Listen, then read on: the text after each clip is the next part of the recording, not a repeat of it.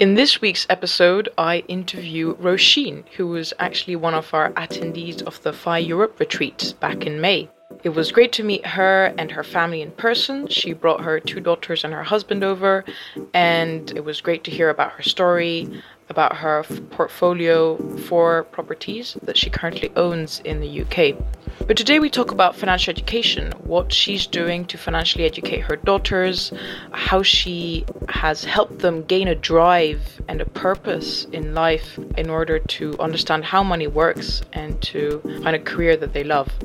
So we discuss strategies, we discuss how her daughters are responding and how they're already interested in financial literacy. So very interesting for those who have children and even those who don't. You'll also learn how to kickstart other people's financial education. So a great episode, enjoy and see you on the other side. Welcome to the Financial Independence Europe podcast, where we interview people from all 44 European countries, all of them, about optimizing your life, geo-arbitrage, and making the most of your money. This with your hosts, Alvar, Arminta, and Matthias. Right, okay, here we go. So, hello everyone, FI Europe listeners. I'm very excited today to be talking to Rosie Farrell, who was one of our attendees of the FI Europe retreat conference in Portugal exactly a month ago. Actually, we were just saying that it was just a month ago. And it was a lot of fun. In the morning, we had speeches and debates. And in the afternoon, we were doing, touristing and boat trips and surfing. And Roisin and her family were one of the attendees. And it was great to chat and do some talk about real estate and even peer-to-peer investing. It was very cool. So hello, Roisin. How are you doing? Hi, how you doing, Araminta? It's great to have you on. Today, I want to be talking a bit about financial education with your children, because you brought your children to the retreat and you want your children to learn about money as soon as possible. So, but before we get into that, can you tell maybe our listeners a bit who you were and what is it that you do at the moment here? You're from the UK, in the UK. Yeah, basically I rent property. I'm also a Pilates and yoga instructor, and I've got a master's in HR and training, which I did for over a decade, and I made the move into fitness just recently. Cool, and you're based in the UK, England, right, at the moment? That's right, absolutely, yeah. Mm-hmm. Nice.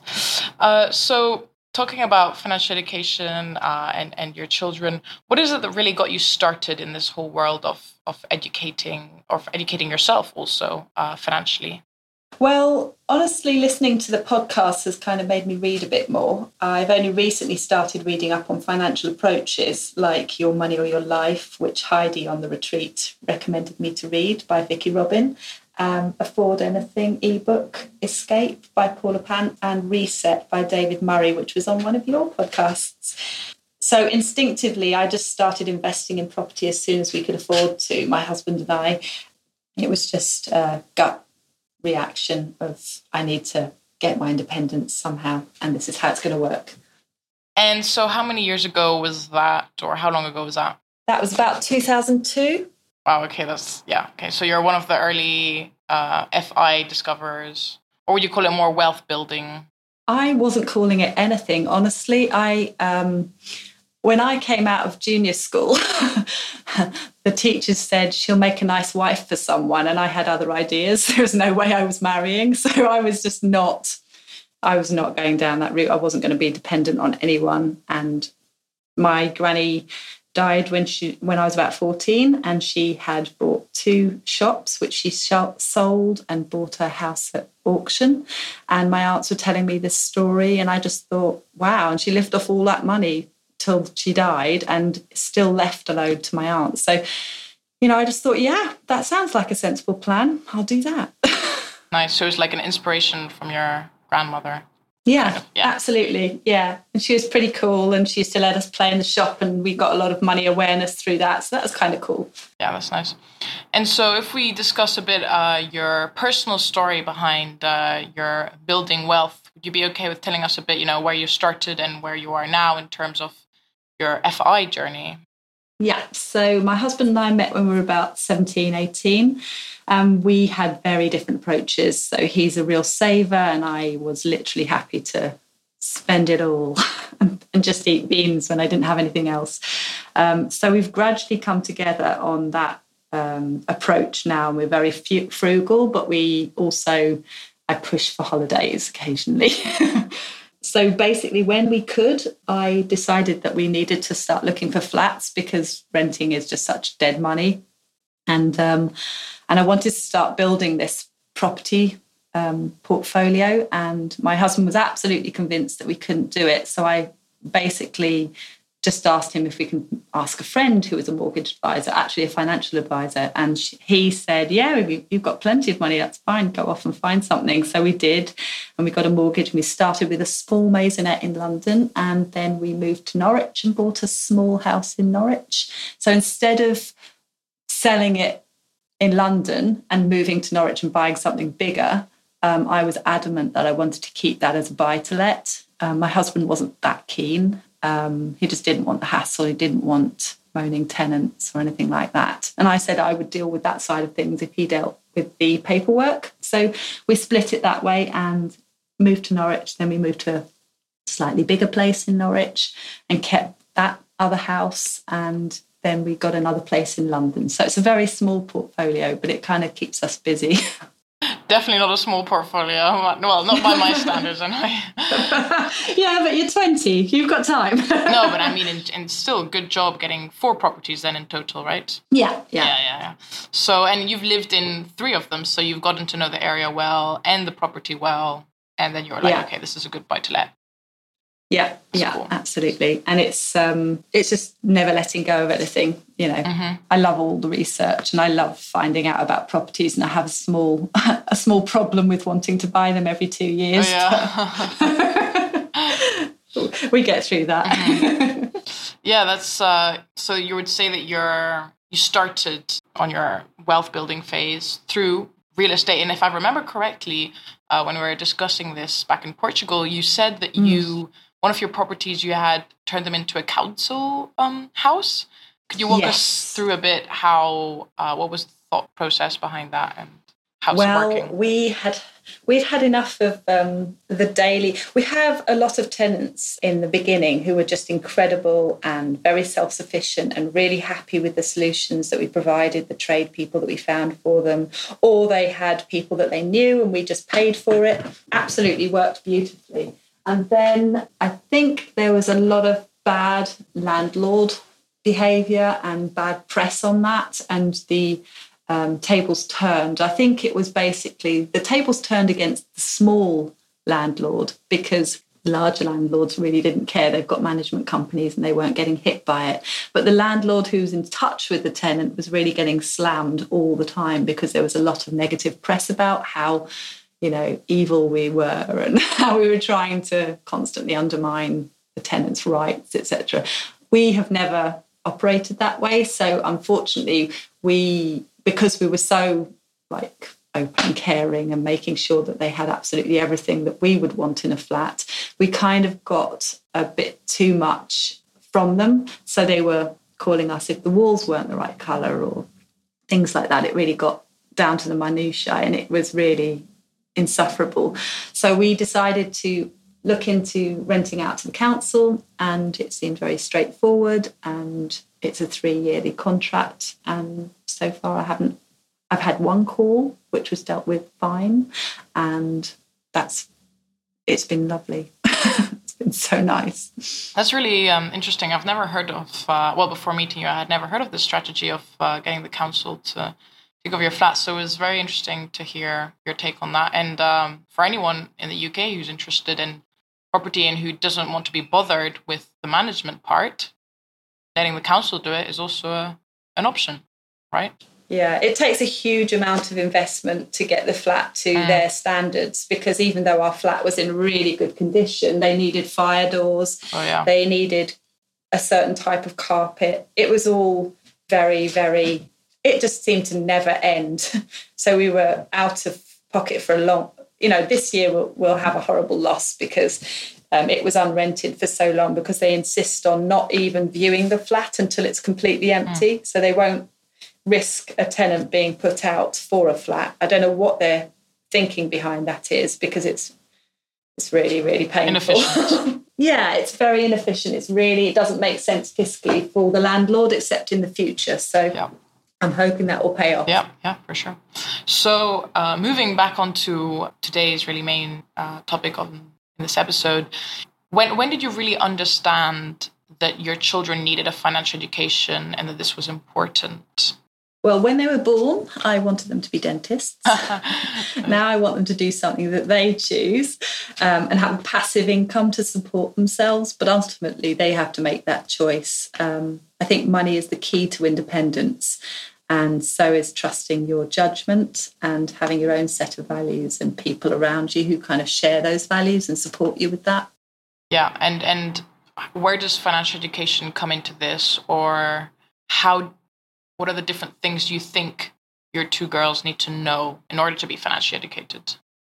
So we went through a phase where they got pocket money and they were just allowed to spend it however, and they got it in their hot little hands, and they instantly needed to get rid of it. So they went through a phase at the beginning where they were just frittering it away on sweets or anything that caught their eye in the shop. And we've let them do that. And then we were sort of like, this is a spreadsheet that we use, this is gradually we've kind of filtered in different messages, about how we budget our money. And, if you want to go to Pizza Express, well, you can go to Pizza Express, but then we can't go to the cinema. Which do you want more? So that they don't feel like there's a magic money tree and they don't feel like they can see the money disappearing. So we then set up bank accounts for them. They could see that the level in their banks higher or lower than their sisters. And so, they could kind of work out that it was going down, and that once it was gone, it was gone. Yeah, that's, I think a lot of us, well, I don't know. I certainly had a bit of pocket money, and I learned the basics with that. And it was interesting. I know in the US, they like to divide by 3, the give bucket, yes, the save bucket, and the spend bucket. Is that something you've tried? I just want it to be simpler for them. I say spend half, save half, if that's what you want to do. Save more if you can. I just think it's, I don't want to be too prescriptive with them. They are pretty giving children, and there's a lot of charity work going on at their schools. So I'm really happy about that. But in what we buy every day, we try to make ethical choices. So we'll try to shop at shops. When we buy our treasured, saved for things, we'll try and shop at shops that are against using sweatshops. Yeah. We'll try to buy ethically, locally, organically, naturally, environmentally friendly, all of the labels. So I'm just, we're trying to sort of filter all of that onto them without overwhelming them with it. So it's just like, these are our values. You pick and choose. It's up to you. Occasionally they'll make a guilty trip to Primark and, for a thing that they just have to have, that all their friends have, and they'll come back and they'll confess that they went to Primark, but it's not a big deal. It's up to them. It's their money, so they get to do what they want. Yeah, of course. And do you feel they are currently comfortable with money? What do you think their feelings are? I think they're good with money at the moment. I think they are probably more aware of it than most of their peers are. I'm gently trying to suggest, by gently I mean repetitively dropping it into the conversation, trying to suggest that they think about what they'd like to do as a job. I'm trying to think about, whether they want to start up enterprises like selling stuff on eBay or Facebook through my Facebook account. I don't want them to have their own accounts yet. They're too young. But yeah, I've sort of gently dropped this into the conversation. I haven't had anything come back yet. I feel like, I've had comments come back like, we're too young to work. Why do we have to? Our friends don't. And it's like, I'm trying to get it round to them. No, I'm trying to give you the leg up so that you've got more experience and savvy than your friends, so that when you go for that job in Hollister or wherever you're desperate to work, you'll have more on your CV and you'll have more about you in the interview. So I'm just trying to get that message across, but at the moment it's coming a bit like a diktat in their minds. Yeah. So I have to ease off that. And they're currently 12 and 14, right? Yeah. That's right, yeah.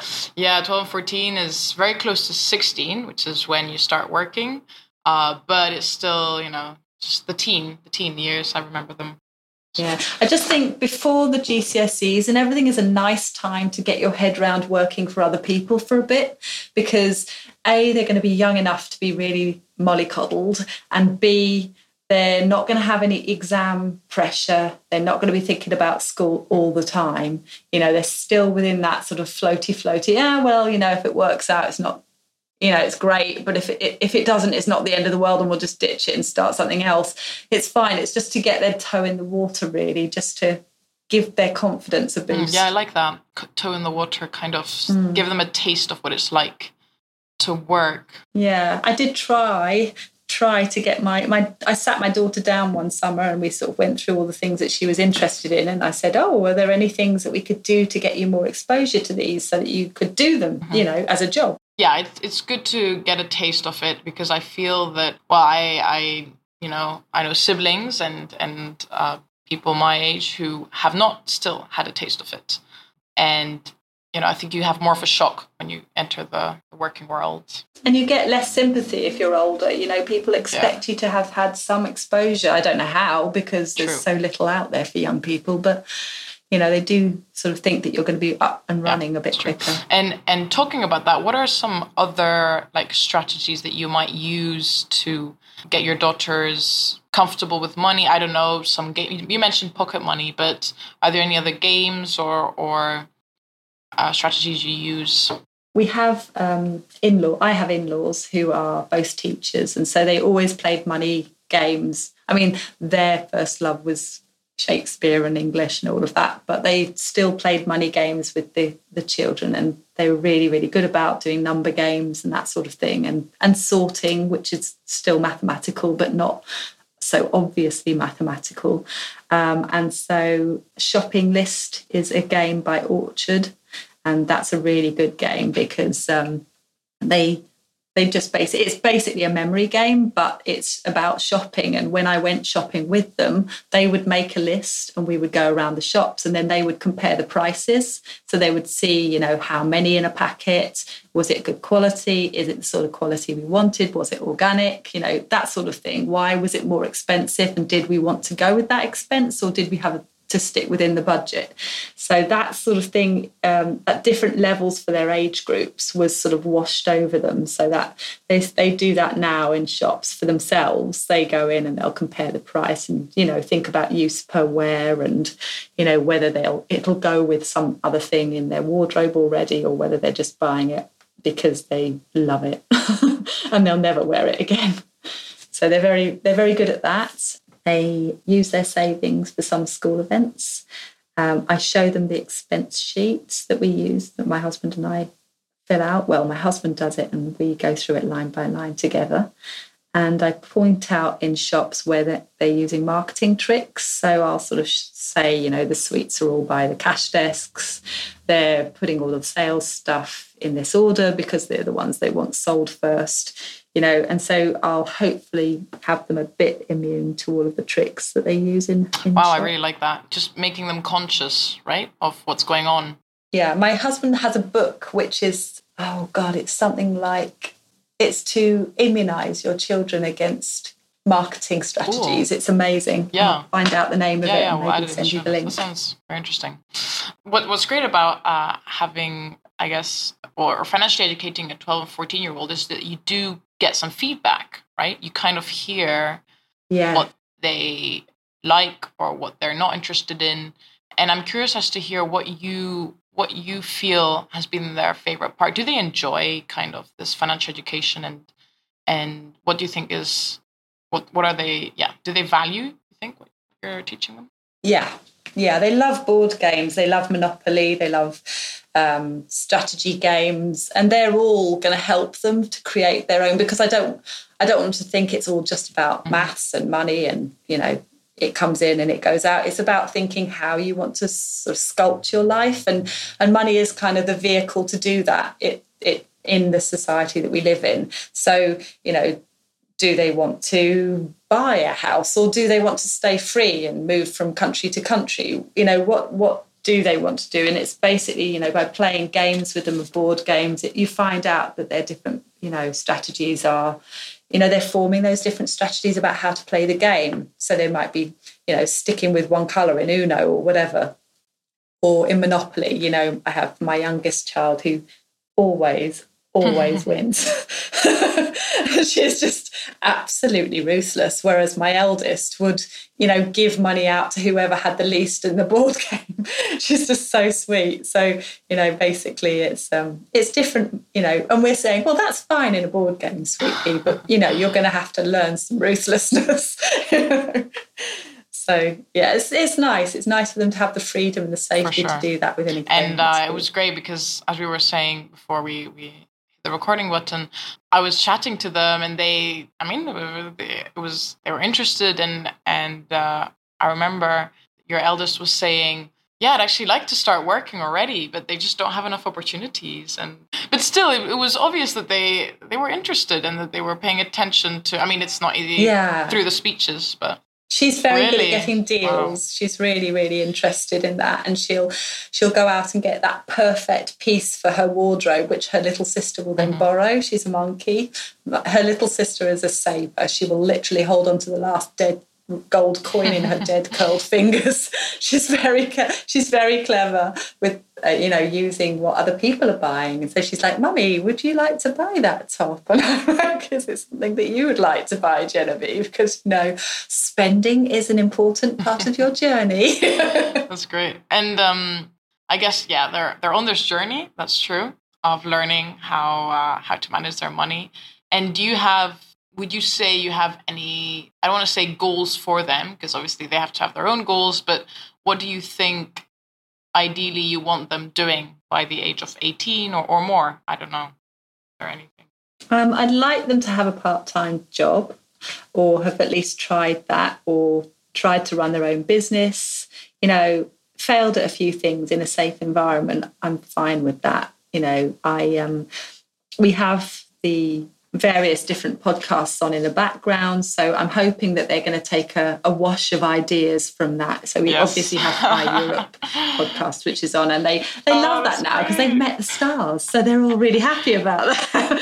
And then we listen to Afford Anything because I think she's really lovely, and she's not total capitalist. She's into life beyond money. And No Debt, No Problem is a really lovely podcast by Mary Wheeler. And she's got the most incredibly gorgeous voice, but it's American, so it's not necessarily tailored to our markets, but it's all about people who've got themselves out of huge debt and, really made it through that. They loved the surfing in the FI Europe retreat, so that helped put a positive spin on it. Yeah. And then I think that they liked, kind of being on the periphery of the adult world while we all discussed money and cash flow and stuff like that. My littlest is asking me earnestly about ISAs. And I'm looking for one. Yeah, wow. I know. And I'm looking for one with an app and a little graph so they can see their money grow. This is amazing. I mean, anyone listening to this who has children now knows that the FI Europe retreat, this is what you got to do to get your children you might have to do a juniors version. No, it's not a bad idea. I think, I mean, But I think that the cachet for them was that they were allowed into this adult world, basically, and they were such a welcoming group. They were a bit like nonplussed why 14 and 12-year-old were there, but they were very accommodating, very welcoming. So it was just I thought that tying it into sunshine and surf wouldn't be a bad thing for them. And it's kind of, I think because they were taken seriously, I think also to they understood exactly. They were treated with respect and asked for their opinions. Exactly. Even from the age of 8, I don't know. Actually, I wouldn't know what age, but anyone is welcome to learn about, because money is something we're always going to have to manage, whether you're an artist, a surfer, or a banker or whatever. And even at the age of 12, even at the age of 10, you're going to get in touch with it. So it's good that everyone is included. So Yeah, and it was great because, you know, it was my idea, it was my thing that I wanted to go to. So my husband had to get out clause when he thought the girls were getting bored and he didn't want them to have to fidget through things, but he could take them off and enjoy the surroundings. You know, it worked well. Yeah, plus Algeciras is so beautiful. So lovely. Yeah. Yeah, retreat was great. We're going to do another one next year. Well, when you can get yourself back from Kuala Lumpur. Yes, for sure. So coming back to a bit financial education. So yes, obviously a part-time job is a great way to get in touch with money. And plus it's a great kickstart to their career, right? Because they start learning what it's like to work with people. I think that's also a really big part. And what about university? Is this something on the horizon or do you have any plans? I am happy for them to go to university. It helped my confidence just having that in my back pocket, but I was from a family where had I not gone to university, it would have been quite hard. So if it will help them with their confidence, even if they're not that sure about it, then I would encourage them to do it because it can give you a level of, tick that box and you just go on with the next thing. But with the amount of debt that they'll accrue, I'm not sure whether they will go for that or not. It's entirely up to them. We were going to, basically sell everything and our mortal souls to try and put them through college. But I've read so much and listened to so much now that says that if you give them that ownership, then A, they'll value it more, and B, they'll have to become financially aware earlier. And I think that might be the more important lesson for them to learn than even getting a degree, because the earlier you start, the more you can set and forget.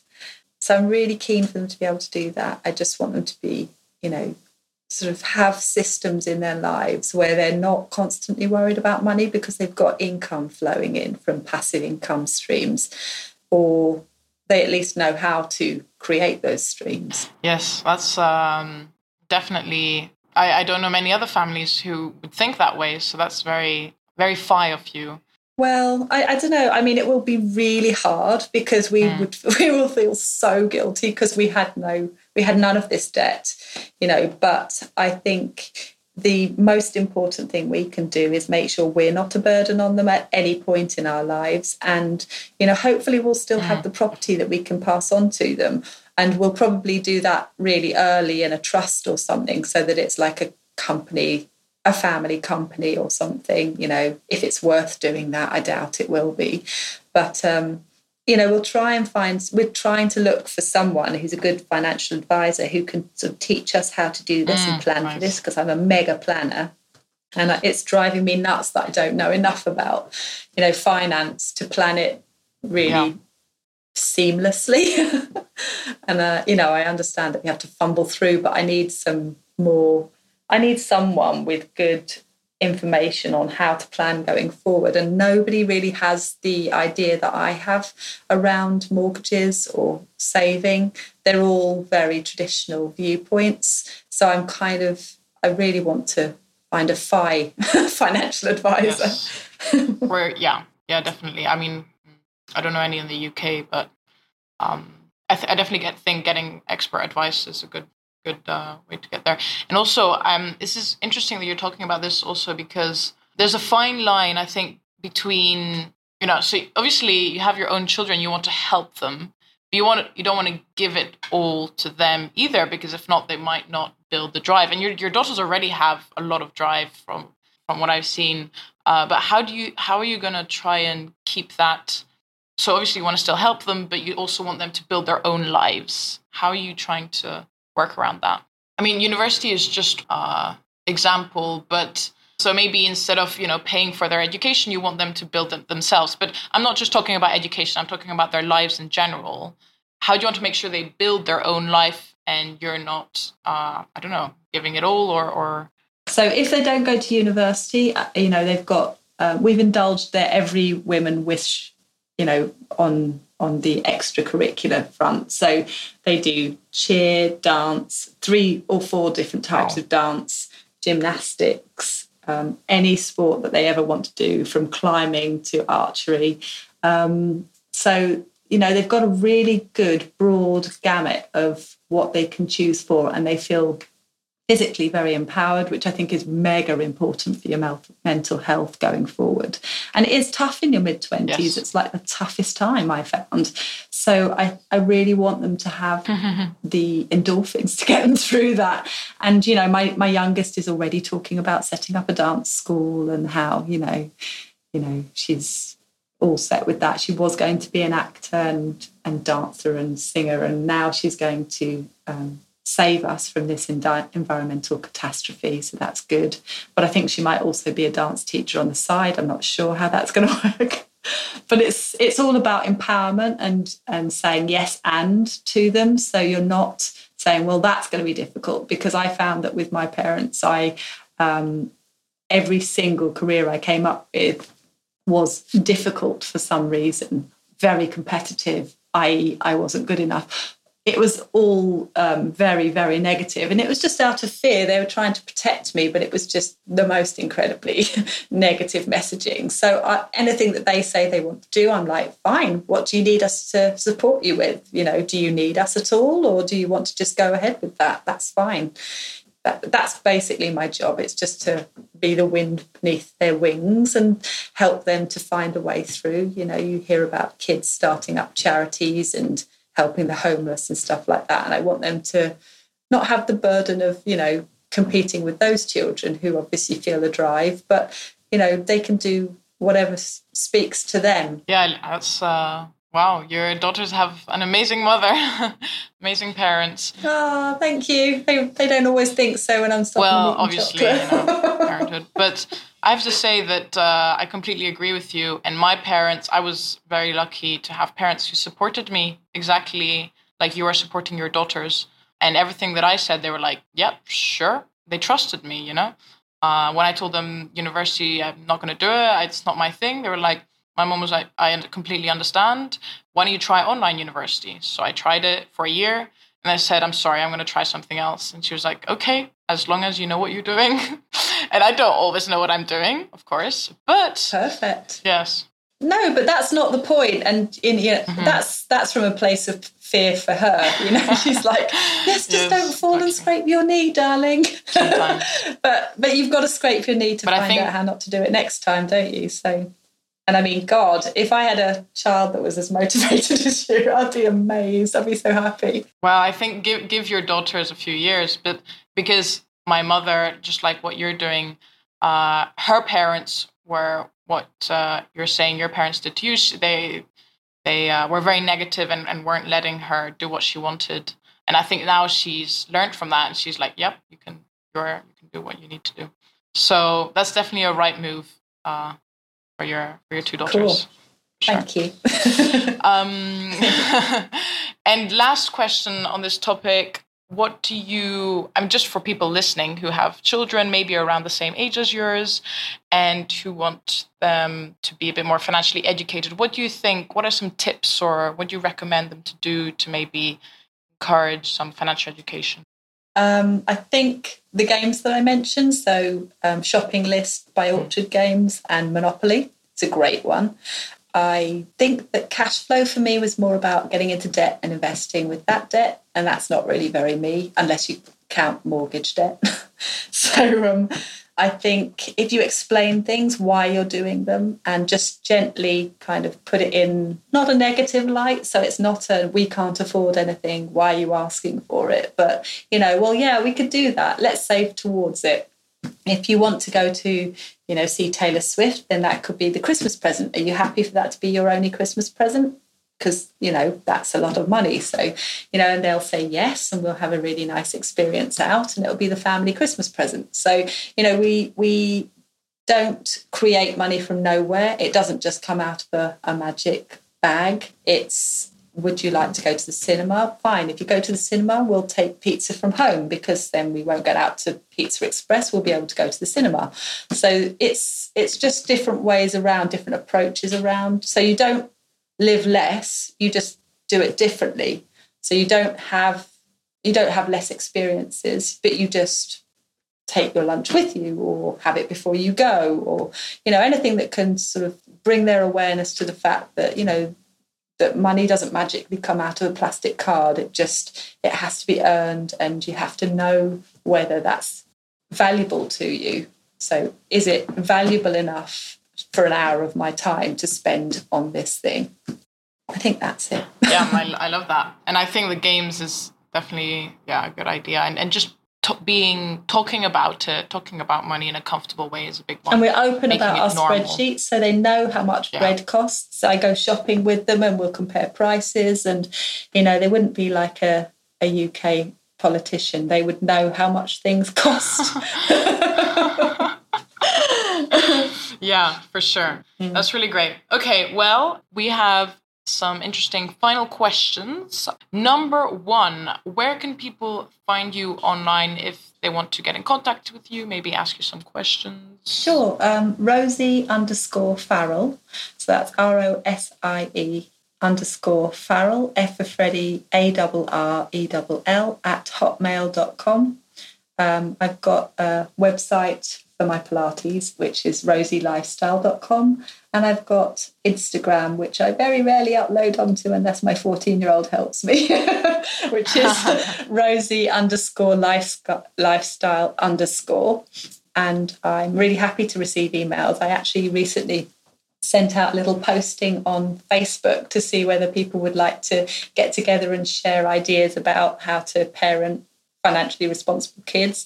And I didn't put it that dryly, but however, nobody came back. I think people get worried about identity fraud and stuff. And I wasn't really thinking, we'd be swapping bank accounts. I just wanted to see if we could do, I don't know, maybe I even thought of an enterprise club for kids would be a nice way for them to earn money and sort of support each other on their different ideas.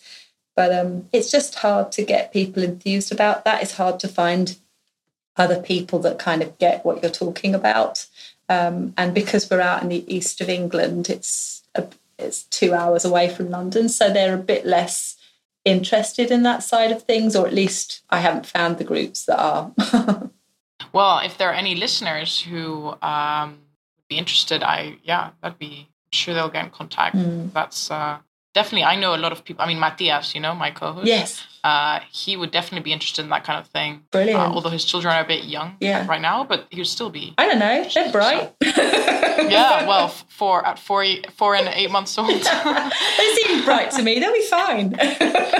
Yeah, exactly. Well, I'll let him know. But anyway, we'll add those in the show notes, so if anyone wants to get in contact, it can be very easily done. I was thinking that even after Cashflow Game, they have meetups, and I'm not really into the game so much, but I thought maybe I'd sneak along for a meetup in London sometime and see whether the people were interested in doing something more locally. Yeah, I'm sure you'll find someone. Well, we'll add those links in the show notes. And question number 2, what is one resource not well known that you would recommend to others? A blog, a podcast, a book? I know you mentioned a few already, but you have one that's not well known? Okay, bit off topic, but for the subject of kids, I've got a really brilliant book, which is called How to Talk to Teens and Have Them Listen, and How to Listen So They'll Talk. And it's by Adele Faber and Elaine Maslish, and it's changed my world. It's got cartoons in it because I am time poor and do not have time to find the right chapter for when I'm having a meltdown with one of them. So I just, it's just so lovely on how to, respect and trust your kids and, really give them the time and just slow down and listen to them. Because often they'll have the solutions to their own problems. We don't need to jump in with answers for them. They just actually need to be heard. And just absolutely love that. And I also just came across on Afford Anything this other person called Jamie Masters, who is the eventual millionaire.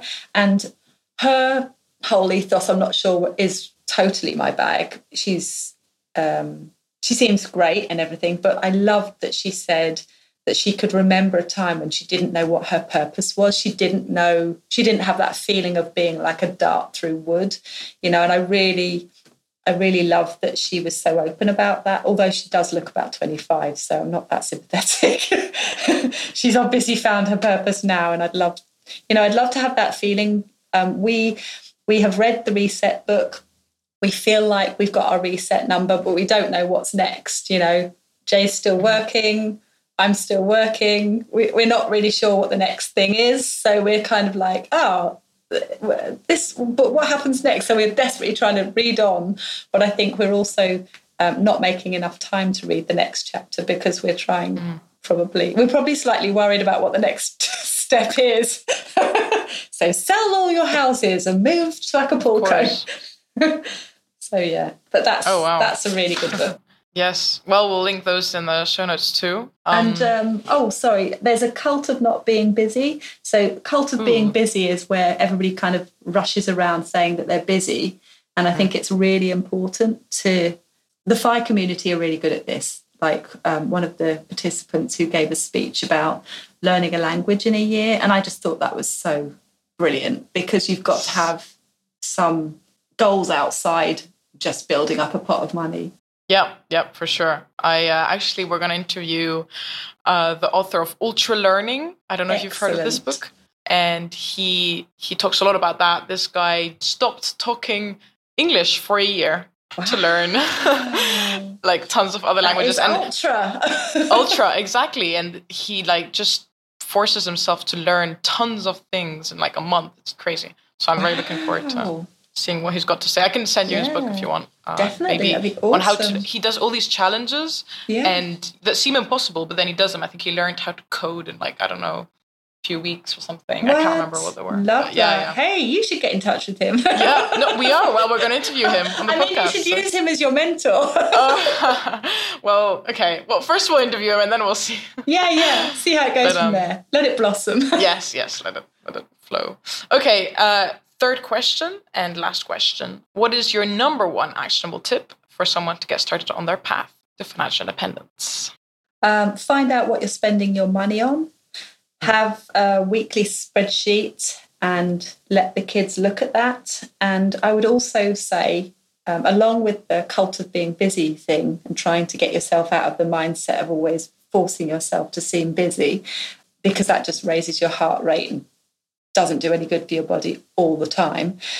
Try and get the sharing mindset. So think of money as being in abundance rather than scarcity, because the scarcity mindset makes you closed in on yourself. And I think that it feels like, there are a lot of recent political decisions that are being made out of fear and scarcity mindset. And I think that if people had a more open, abundant, sharing mindset, people would be better off in general and people's mental health would be better. Yeah, I very much agree. Mental health is a big thing. And I never really thought about, sharing. Sharing is caring. And the more you share, the more... It's a thing. Yeah. No, I mean, I don't know. I think especially in the FI world or in this money world, we're encouraged to save, keep our own money, invest it, and think about ourselves only, right? Yeah. And when I interviewed Sebastian from Impactivated, and he told me, we were talking about how actually reaching financial independence, you can do so much more of an impact. You can help so many more people. We're in the best position possible to help others. Yes. And yet it's not really a topic that's discussed that much. No, and there's a big thing in America about, now what do you want to, be a patron for, and it's just so cool. But what we're trying to do is we're doing a bit more like Paula Pant would do it, and we're doing little and often as we go along. So we vote with our feet, we use the Co-op Bank because we believe in their ethos. We try and choose ethical investments. We try and shop locally, we try and shop naturally, we try and, all of those things, we're trying to build it into our daily spend so that we support it and it keeps going so that we've still got it in the future to buy. Being intentionally ethic. Yeah, I like that. Yeah. Very cool. Yeah. Very cool. Wow, okay, this has been really interesting. And I think listeners with children, and me, but probably even without, will have learned a lot on how getting your children aware of financial education can go very far. So, Roisin, thank you very much for being on the episode. Thank you, Araminta. It's lovely talking to you. Thank you guys for listening to this episode. We hope you learned something new and enjoyed the show. You can support us by doing this. Subscribing through your favorite podcast program and leaving us a review. Following us on Instagram and Twitter at Financial Independence Europe. sending us an email with questions and feedback. We would love to hear from you. All the mentioned articles, books and cool resources can be found in the show notes at financial-independence.eu. Thank you for listening and see you next time.